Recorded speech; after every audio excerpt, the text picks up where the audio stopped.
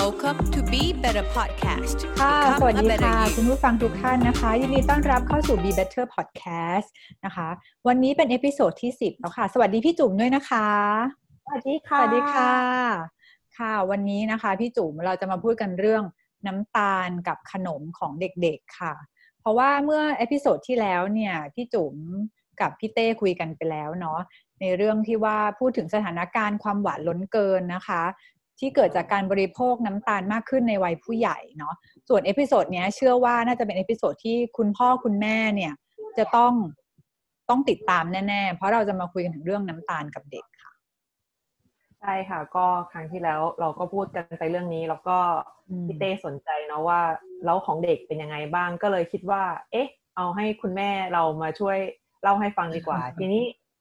สถานการณ์การบริโภคน้ำตาลที่น้องกวางไปดูมาค่ะมันเป็นยังไงมันคล้ายกับผู้ใหญ่ไหมคะค่ะจริงๆค่อนข้างคล้ายมากๆนะคะเพราะจริงๆเราจะเห็นภาพรวมได้ชัดๆแหละในเมื่อ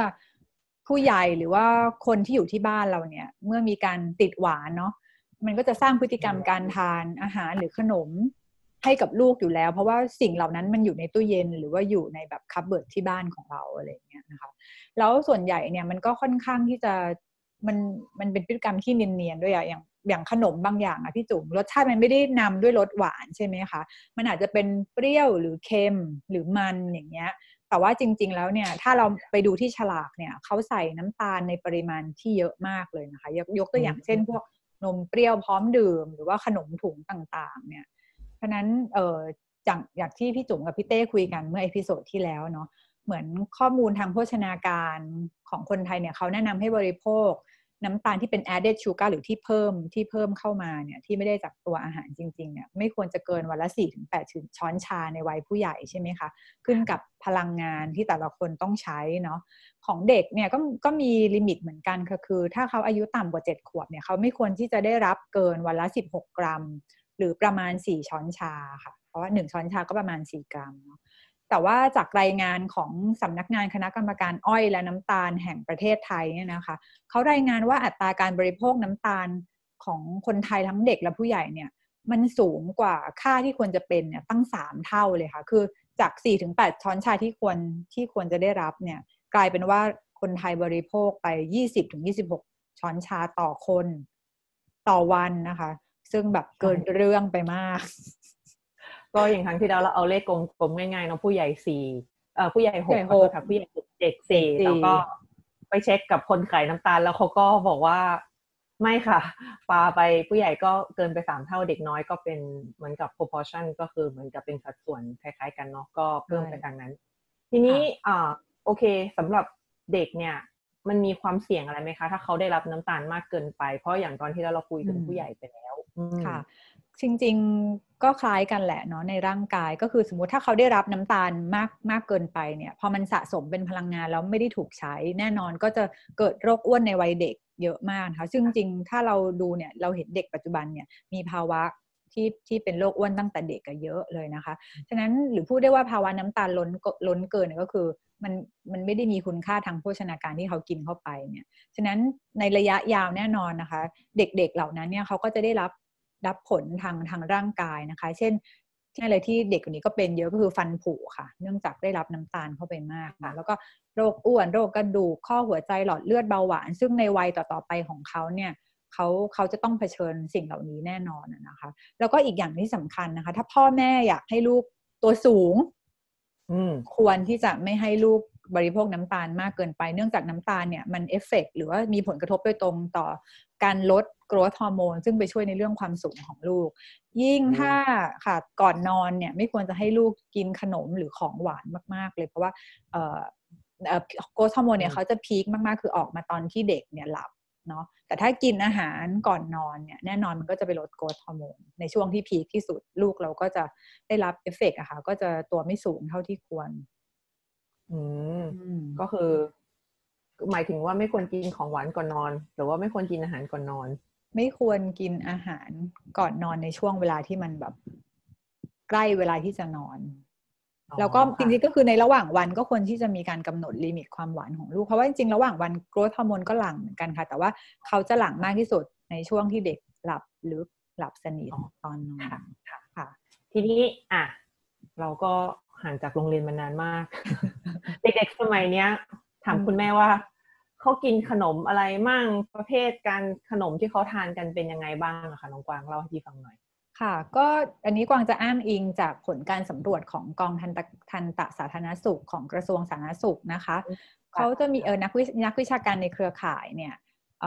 เครือข่ายเด็กไทยไม่กินหวานเขาได้รับงบประมาณจากสสสค่ะแล้วก็เขาทำการสำรวจที่น่าสนใจค่อน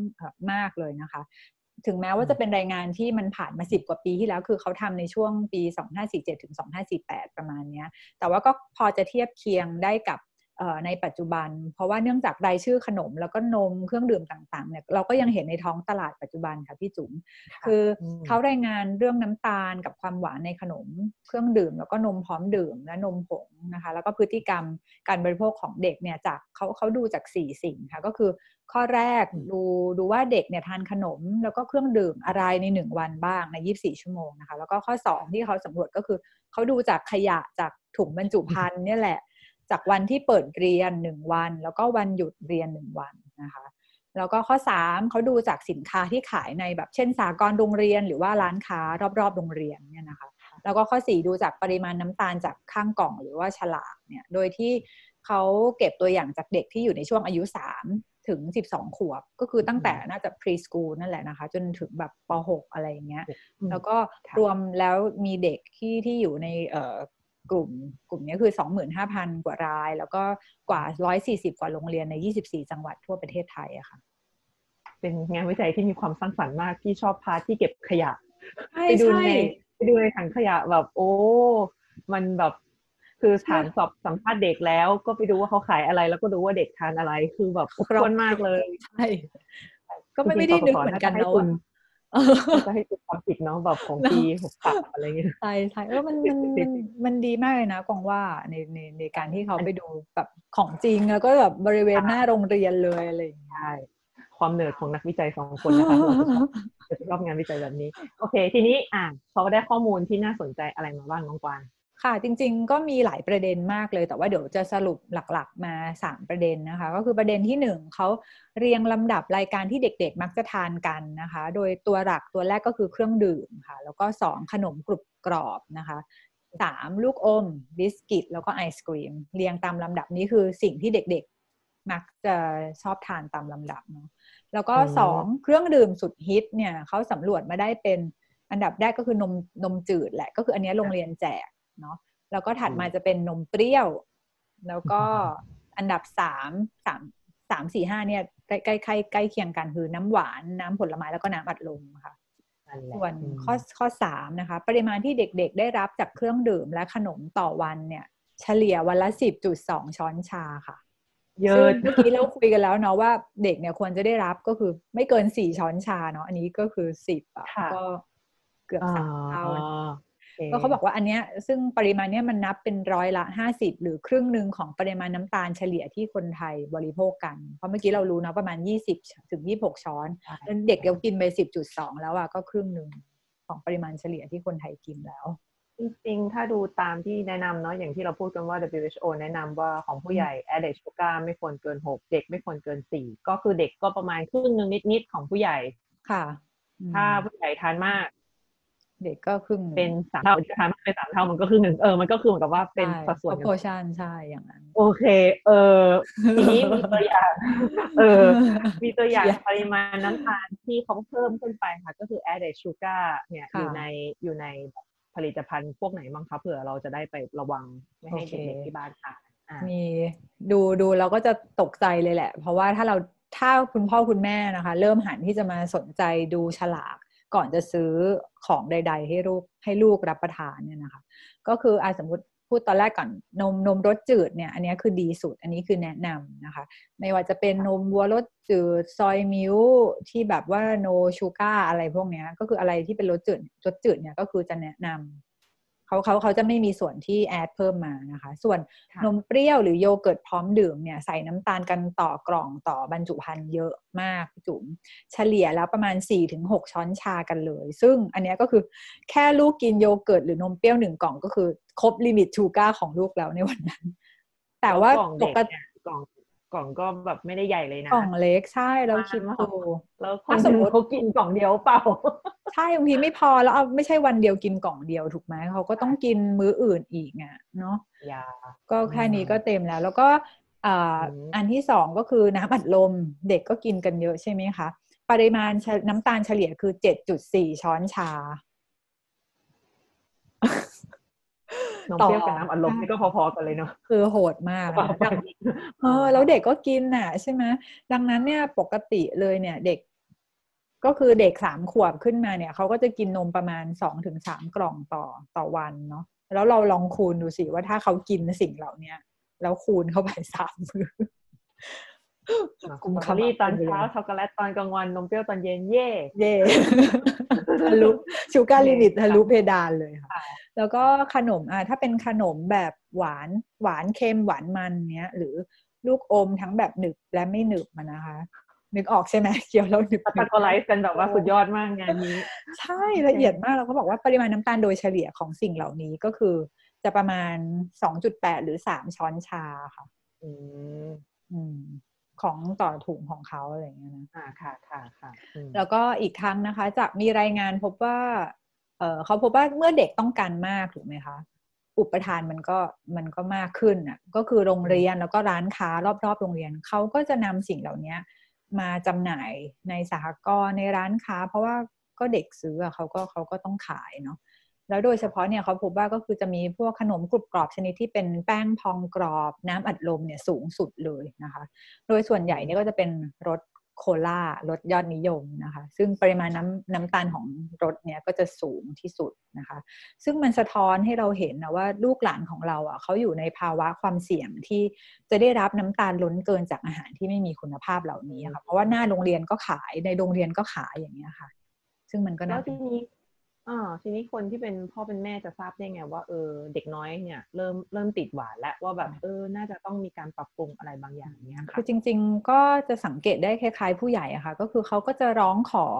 อยากกินขนมหวานเนาะขอขนมได้ไหมคุกกี้ได้ไหมแล้วก็งอแงหงุดหงิดเมื่อถ้าพ่อแม่ไม่ได้กินหรือเขาไม่ได้รับสิ่งนั้นนะคะมันก็จะคล้ายๆในผู้ใหญ่เลยล่ะเจอไม้นี้มานี่ผู้ปกครองจัดการยังไงคะอันนี้มันเป็นเดี๋ยวนะอันนี้มันเป็นอาการทางแบบอารมณ์ใช่ไหมถ้าแบบฟิสิกอลก็อาจจะเช่นอาจจะเริ่มดูฟันลูกก็ได้นะเริ่มฟันผุหรืออะไรอย่างเงี้ยเนาะแต่ว่าแบบอารมณ์เราก็ดูได้ทีนี้ถามว่าผู้ปกครองจะควบคุมปริมาณน้ำตาลให้ลูกได้ยังไงใช่ไหมคะก็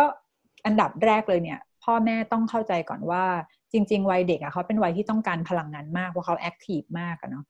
เมื่อเทียบกับน้ำหนักตัวของเขาอะนะคะในการเจริญเติบโตทางร่างกายแล้วก็การเรียนรู้เขาต้องใช้พลังงานเยอะมากนะคะซึ่งแต่ว่าปัญหาของเขาคือกระเพาะเขาเล็กค่ะที่จุ๋มฉะนั้นเนี่ยในแต่ละมื้อเนี่ยเขาอาจจะได้รับพลังงานที่ไม่เพียงพอทั้งหมดต่อวันถูกไหมฉะนั้นเราก็จะมีการแบ่งเป็นมื้อว่างให้เขาด้วยอีก2 มื้อนะคะเช่นก็คือกินมื้อหลัก3 มื้อแล้วก็จะมีแทรกมื้อว่างเช่นแบบเช้าของว่างก็คือเป็นเช้าใช่ไหมคะ1 มื้อถัดมาอีกสักชั่วโมงครึ่งก็เป็นมื้อว่างอาหารว่างอะค่ะแล้วก็มื้อกลางวันถัดมาอีกพอเขาหลับตื่นมาก็เป็นของว่างอีกนะคะแล้วพอหลังจากของว่าง1-2 ชั่วโมงก็เป็นมื้อเย็นอะไรอย่างเงี้ยฉะนั้นเขาต้องแบ่งอย่างนี้ฉะนั้นเนี่ยพ่อแม่ก็คือจะสามารถเหมือนกับจัดการอาหารในมื้อว่างของเขาอะได้หลายวิธีอาจจะเป็นเช่นนมสักกล่องนึงกับผลไม้หรือนมกับขนมหรือบิสกิตอะไรอย่างเงี้ยค่ะแต่ทั้งนี้ทั้งนั้นก็คือต้องระวังในเรื่องการดันเลือกสแน็คให้ลูกนิดนึงค่ะก็คืออาหารหลักเนี่ยถ้าเราเน้นแบบอาหารที่เป็นแบบอย่างที่เราคุยกันว่าเป็นผักเป็นเนื้อเป็นข้าวเป็นอะไรมันก็ไม่มีปัญหาอะไรเนาะใช่ทีนี้สำหรับการเลือกสแน็คให้ลูกเนี่ยพ่อแม่ควรจะเลือกยังไงอะคะบางทีมันก็เลือกไม่ถูกเหมือนกันเนอะว่าจะใช่ก็คือถ้าเรามีหลักเราก็จะง่ายขึ้นใช่ไหมคะฉะนั้นมื้อว่างของลูกเนี่ยก็ควรจะเป็นของที่พลังงานไม่ได้สูงมากเกินไปค่ะเพราะว่าเหมือนเป็นมื้อเสริมนะคะแล้วก็น้ำตาลก็ไม่ควรจะมากเกินไปหรือว่ามันจนเกินไปก็ไม่ดีฉะนั้นเขามีข้อกำหนดของราชวิทยาลัยกุมารแพทย์แห่งประเทศไทยนะคะเขาแนะนำว่าอาหารว่างของเด็กหรือมื้อสแน็คของลูกเนี่ยไม่ควรจะเกินมื้อละ100-150 กิโลแคลอรี่ต่อมื้อค่ะแล้วก็ให้มี2 มื้อต่อวันอย่างเมื่อกี้ที่กวางแนะนำไปนะคะ แล้วก็อันดับที่2ก็คืออาหารว่างเนี่ยเขาควรจะมีสารอาหารที่จำเป็นเหมือนกันไม่ใช่แค่แบบอร่อยอย่างเดียวเนาะก็คืออย่างน้อยอย่างต่ำ2ชนิดเช่นมีโปรตีนมีแคลเซียมหรือแบบถ้าในผลไม้ก็จะอาจจะมีใยอาหารมีวิตามินอย่างเงี้ยค่ะกับนมสักกล่องนึงก็มีโปรตีนอะไรแบบนี้คือให้มีสารอาหารอย่างน้อยสัก2อย่างนะคะแล้วก็อันดับ3ก็สำคัญค่ะก็คือหลีกเลี่ยงสีฉูดฉาดหรือว่าเอาเป็นสแน็คที่เป็นของธรรมชาติสีธรรมชาติดีที่สุดนะคะแล้วก็ข้อ4นะคะก็คือให้คุณพ่อคุณแม่เนี่ยเริ่มที่จะฝึกอ่านฉลากก่อนซื้อให้ลูกเราจะได้รู้ว่ามีส่วนผสมอะไรให้ลูกบ้างมี MSG ไหมมีนู่นนี่มีน้ำตาลแค่ไหนอะไรเงี้ยฉะนั้นเรื่องอ่านฉลากจำเป็นมากค่ะแล้วก็ที่สำคัญอีกอันนึงก็คือเราต้องปลูกฝังให้ลูกค่ะเขารับประทานของที่มีประโยชน์นะคะไม่หวานไม่ปรุงแต่งมากเนาะเช่นอาจจะให้เริ่มทานผลไม้ที่รสที่ไม่หวานยกตัวอย่างนะคะเช่นพวกฝรั่งชมพู่มะละกอเนี่ยก็จะไม่ได้หวานมากหลีกเลี่ยงผลไม้รสหวานจัดเช่นอันนี้พี่จุ๋มทุเรียนโอ้ยไม่เป็นปัญหาแค่ฉันได้ยินชื่อทุเรียนอันนี้หวานมากค่ะทุเรียนลิ้นจี่ลำไยนะคะมะม่วงสุกอันเนี้ยไม่ควรส่งเสริมให้ลูกทานมากก็อาจจะมีทานบ้างนะพอแบบให้ชื่นใจอะไรเงี้ยแต่ว่าไม่ต้องเยอะแล้วก็หลีกเลี่ยงให้ลูกไม่ให้ลูกทานขนมถุงเพราะจริงๆมันไม่ใช่อาหารนะแล้วก็อะไรที่ปรุงแต่งด้วยผงชูรสน้ำอัดลมเนี่ยไม่ควรจะเริ่มให้ลูกเลยนะคะโอเคแล้วก็อีกอันนึงที่ก็เห็นหลายๆบ้านชอบทำคือแบบเช่นใช้ขนมล่อเช่นแบบเป็นรางวัลให้ลูกถ้าลูกทำสิ่งนี้ได้เดี๋ยวจะได้กินไอศกรีมไหมเดี๋ยวจะได้ช็อกโกแลตอะไรอย่างเงี้ยฉะนั้นอันนี้ไม่ควรที่จะใช้อาหารหรือขนมหวานล่อเป็นรางวัลให้ลูกนะคะผู้ใหญ่ก็ไม่ควรค่ะผู้ใหญ่บางทีก็เอาขนมมาล่อตัวเองฉันทำสิ่งนี้สำเร็จฉันออกกำลังกายแล้วฉันจะไปกิน after you อย่างนี้ปะหลอกล่อตัวเองอะไรเงี้ยควรกินอาหารว่างนะคะห่างจากมื้อหลักไม่ต่ำกว่า1 ชั่วโมงแล้วก็ไม่กินอาหารว่างก่อนนอนแล้วก็ทานเสร็จถ้าลูกทานเสร็จก็ให้ดื่มน้ำเปล่าตามแล้วก็ถ้าเป็นไม่ได้ก็คือบ้วนปากหรือแปรงฟันนะคะเพื่อที่จะช่วยขจัดพวกน้ำตาลที่มันจะสร้างคราบพลักเนี่ยนะคะแล้วซึ่งเป็นสาเหตุหลักของฟันผุของเด็กเลยค่ะจริงๆถ้าเราบอกว่าให้เวลาทานขนมแล้วหรือทานอะไรก็แล้วแต่ต้องแปรงฟันเนี่ยมันก็จะทานไม่บ่อยเนาะเพราะว่ามันก็ขี้เกียจแปรงฟันอาจจะเป็นก็จริงนะไม่รู้เหมือนกันฉันขี้เกียจแปรงฟันหรือแปรงฟันวันละ10 รอบเพราะว่าถ้าแปรงฟันเยอะมันก็ไม่ดีนะฟันกร่อนอีกมันก็จริงมันก็แบบรู้สึกว่าจะเอามาแบบว่าเป็นวิธีการในการควบคุมการกินได้ไหมเพราะไม่รู้เหมือนกันแต่มันก็ได้นะเหมือนที่วันนั้นที่เราคุยกันเรื่อง IF อ่ะก็เหมือนกันสมมติถ้าแบบพอเรากลับมาถึงบ้านแล้วเนี้ยสัก5-6 โมงเนี้ยสมมติเรากินอะไรเสร็จแล้วกวางก็จะแบบแปรงฟันเลยอ่ะเพราะว่ามันช่วยให้ใช่แบบว่าฉันไม่กินละไม่ต้องแปรงฟันละก็สดชื่นเราจะไม่กินอีกก็ช่วยเป็นอะไรนะพฤติกรรมการปรับพฤติกรรมทีนี้อย่างที่กวางเคยเล่าให้ฟังว่าอย่างของลูกของกวางเนาะซึ่งตอนนี้3 ขวบใช่ไหมค่ะใช่ค่ะก็เหมือนกับว่าก็เหมือนกับพยายามควบคุมชูการ์ลิมิตเพราะว่าโอเคอาหารทุกวันนี้มันมีน้ำตาลเยอะมากซึ่งอันนี้มันเป็นสิ่งที่เราอาจจะไม่สามารถแบบไปเปลี่ยนแปลงในระดับ policy บอกว่าอยากให้ผลิตอาหารมีน้ำตาลมันก็ยากดังนั้นเราเหมือนกับจะต้องฝึกตัวเขาเองเนื่องจากตัวเองทีนี้กวางมีอะไรอยากแชร์ให้คุณพ่อคุณแม่ไปปรับใช้มาได้บ้างคะอย่างที่พี่จุ๋มพูดเลยค่ะคือกวางก็คิดเหมือนกันว่าในสังคมที่ลูกของเราเติบโตขึ้นมาเนี่ยมันมีหลายสิ่งที่มันเหมือนเชื้อเชิญนะคะแล้วก็สามารถชักจูงเขาไปกินในสิ่งต่างๆเหล่านี้ได้เนี่ยฉะนั้นการที่เราสอนให้เขารู้จักควบคุมตัวเองเป็นสิ่งที่สำคัญมากนะ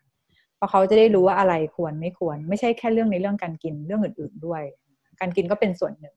ฉะนั้นกวางก็จะคุยกับลูกตลอดค่ะในเรื่องที่เกี่ยวกับอาหารเพราะว่ากวางทำอาหารให้ลูกแล้วก็ให้คนที่บ้านทานเองตลอดฉะนั้นเราจะควบคุมเรื่องคุณภาพอาหารได้ใช่ไหมเราก็จะพูดกับลูกเช่นผักใบเขียวมีประโยชน์อย่างไร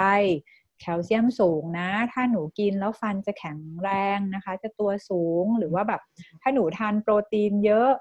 จะเป็นยังไงหรือถ้าเป็นแผลเนี่ยพวกโปรตีนนี้ก็จะช่วยให้แผลหนูหายเร็วอะไรเงี้ยเวลาที่ลูกเป็นแผลก็จะแบบมามีดูสิลูกตื่นขึ้นมาเนี่ย โกรทฮอร์โมนกับโปรตีนช่วยให้แผลหนูหายแล้วเขาก็จะแบบพูดในสิ่งเหล่านี้ค่ะพี่จุ๊บแต่เขาจะได้รับผมนะครับท่านผู้ฟังจริงๆค่ะแล้วเขาก็จะแบบเกินมากอย่างแบบว่าแบบที่บ้านปลูกตำลึงใช่ไหมคะเขาก็จะรู้ตำลึงมีวิตามินเอสูงผักใบเขียวมีแคลเซียมสูงอะไรอย่างเงี้ยลูกจะกระดูกแข็งแรงใช่ไหมหมามีอะไรแบบเนี้ยคือเขาก็จะมาสอนป้าได้จริงๆเขาจะแบบเขาจะถูกซึมซับไปด้วยสิ่งนี้ว่าอะไรมีประโยชน์อะไรไม่มีประโยชน์ใช่ไหมคะถามว่าลูกยังชอบขนมหวานไหมเป็นธรรมดาของเด็กค่ะชอบแต่ว่าไม่ใช่ว่าเราเลี้ยงลูกแบบเราไม่ได้เลี้ยงลูกสุดโต่งว่าไม่ให้ลูกกินเลยไม่ใช่คือเขาก็ควรจะได้รับความสุขเหล่านั้นเหมือนที่เราก็ได้รับมาในวัยเด็กด้วยใช่ไหมคะเขาก็ยังได้ทานค่ะแต่แค่บอกเขาว่าหนูต้องมีลิมิตนะลูกเช่นนะคะเราก็จะรู้ฉลากอยู่แล้วนะเราก็จะกะคร่าวๆเช่นวันนี้ลูกกินมื้อนี้นมผลไม้หรือว่ามีสแน็คอะไรเพิ่มมาหรือแบบมีช็อกโกแลตเพิ่มมาอย่างเงี้ยบางครั้งอย่างเช่นไอศกรีมเนี้ยสมมติในถ้วยนึงเราก็ไม่ได้ให้ลูกทั้งถ้วยอะค่ะพี่จุ๋มเราก็จะแบ่งส่วนวันนี้มันมีให้1/4นะแล้วถ้าหนูจะทานในมื้อถัดไปหนูทานได้อีกเท่าไหร่อะไรจะวันนี้เมื่อไหร่จะครบลิมิตของหนูทานได้อีกกี่ชิ้นอะไรที่เราจะคุยกันแล้วเขาก็จะรู้อะค่ะอย่างวันนี้เขาอยู่กับอาม่าหรือคุณยายเขาก็จะบอกว่าวันนี้ลูกทานคุกกี้ได้อีก1ชิ้นนะคะคุณยายเพราะว่าจะครบลิมิตของหนูแล้วอะไรอย่างเงี้ยแล้วเขาน่ารักมากคือเขาสามารถควบคุมตัวเองในตรงนี้ได้ค่ะเพราะว่าเราเหมือนเขารู้อ่ะเขาเข้าใจเนี่ยเขาก็จะปฏิบัติตามกติกาที่เราคุยกันไว้อะคิดว่าส่วนตัวพี่คิดว่าถ้าไม่ติดรสหวานซะแล้วเนี่ยมันจะก็ง่ายง่ายเพราะว่าถ้าทานไปเยอะๆแล้วมันเวลามันอยากทานพอแบบความชินเนี่ยมันจะมีทั้งเรื่องอารมณ์และกายภาพมารวมกันแต่ว่าถ้าสมมติว่าเราไม่ได้แบบติดรสหวานเนี่ยมันจะตัดเรื่องอารมณ์ไปได้มันก็จะเป็นแค่เรื่องทางกายภาพซึ่งทานแค่นิดเดียวมันก็อยากแล้วไงใช่ก็จริงนะเพราะว่าเพราะตอนแรกอาจจะเหมือนเขาอาจจะไม่ได้เข้าใจมากเช่นแบบทำไมแม่ต้องไม่ให้ทานไอศกรีมทั้งถ้วยอะไรอย่างเงี้ยใช่แต่พอเขาทำไปเรื่อยเขาชินเขาพอตอนหลังเราบอกว่าวันนี้ลูกทานได้1/4นะคะอะไรอย่างเงี้ยเขาก็โอเคค่ะหรือบางทีเขาก็ขอน้อยกว่านั้นด้วยนะคะเช่นแบบเหมือนแบบเพราะว่าแบบถ้วยนี้เป็นของผู้ใหญ่เป็นไซส์ผู้ใหญ่หรือยังไงคะหรือว่าก็ไม่นะคะก็บอกว่าอันเนี้ยมันมีแบบน้ำตาลเยอะนะอะไรอย่างเงี้ยเดี๋ยวถ้าหนูทานทั้งถ้วยมื้อบ่ายหนูอาจจะไม่ได้ทานสแน็คแล้วเพราะว่าหนูครบชูการ์ลิมิตอะไรเงี้ยเขาก็จะบอกงั้นลูกจะทานแค่ตรงนี้แค่นิดเดียวพอหรือบางทีเขาแบบอาจจะแบบ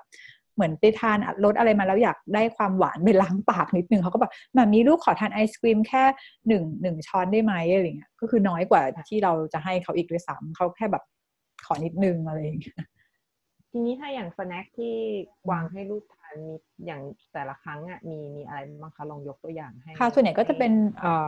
ถ้ามื้อสแน็คก็จะเป็นนมใช่ไหมคะแล้วก็อาจจะเป็นนมกับแอปเปิ้ล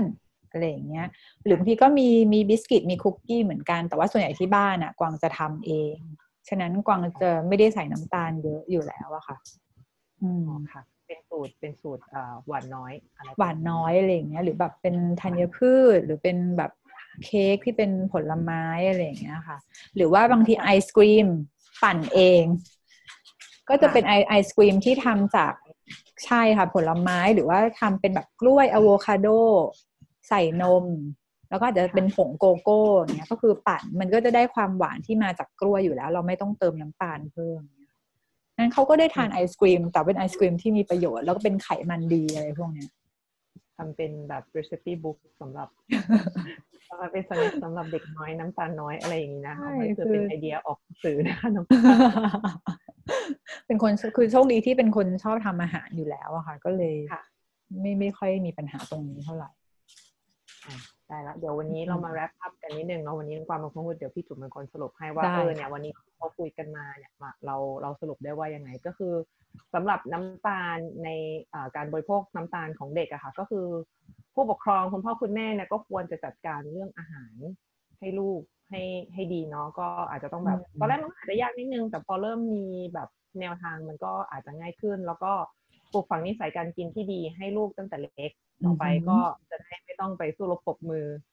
พยายามลดนิสัยเดิมเพราะว่ามันไม่มีมาตั้งแต่แรกก็จะง่ายแล้วก็เลือกอาหารค่ะให้เหมาะสมกับพลังงานของเด็กก็คือ เด็กต้องทานเยอะแต่ว่าเราจะไม่เน้นของหวานเราเน้นนมรสจืดแล้วก็ของไม่ค่อยปรุงแต่งเนาะเขาจะได้ไม่ชินกับของปรุงแต่งแล้วก็มื้อหลัก3 มื้อก็ให้ทานให้เพียงพอเพื่อสุขภาพที่ดีในระยะยาวแล้วก็ที่สำคัญพ่อแม่ต้องทำให้ดูเป็นตัวอย่างอันนี้คือสำคัญมากเลยค่ะคือถ้าพ่อแม่บอกลูกว่าลูกอย่ากินนะอันนี้หวานนะแต่อีกมือนึงพ่อถือไอศกรีมแม่ถือน้ำอัดลมลูกก็จะสับสนค่ะลูกจะไม่เข้าใจว่าอ้าวแล้วทำไมมาห้ามหนูแต่ทำไมพ่อแม่ยังทำก็อันนี้สำคัญถ้าจะกินก็ไปแอบค่ะโอเคพอลูกหลับแล้วเราก็มาเปิดปาร์ตี้กันลูกเผลอเราเจอกันค่ะถ้าปาร์ตี้แบบนี้ก็กลับไปดูเอพิโซดสำหรับผู้ใหญ่นะคะโอเคเผื่อจะต้องมีปัญหาโอเควันนี้เราแค่นี้แล้วเดี๋ยวเราเจอกันตอนหน้านะคะน้องฟ้าค่ะขอบคุณมากค่ะสวัสดีค่ะพบกันในเอพิโซดหน้าค่ะ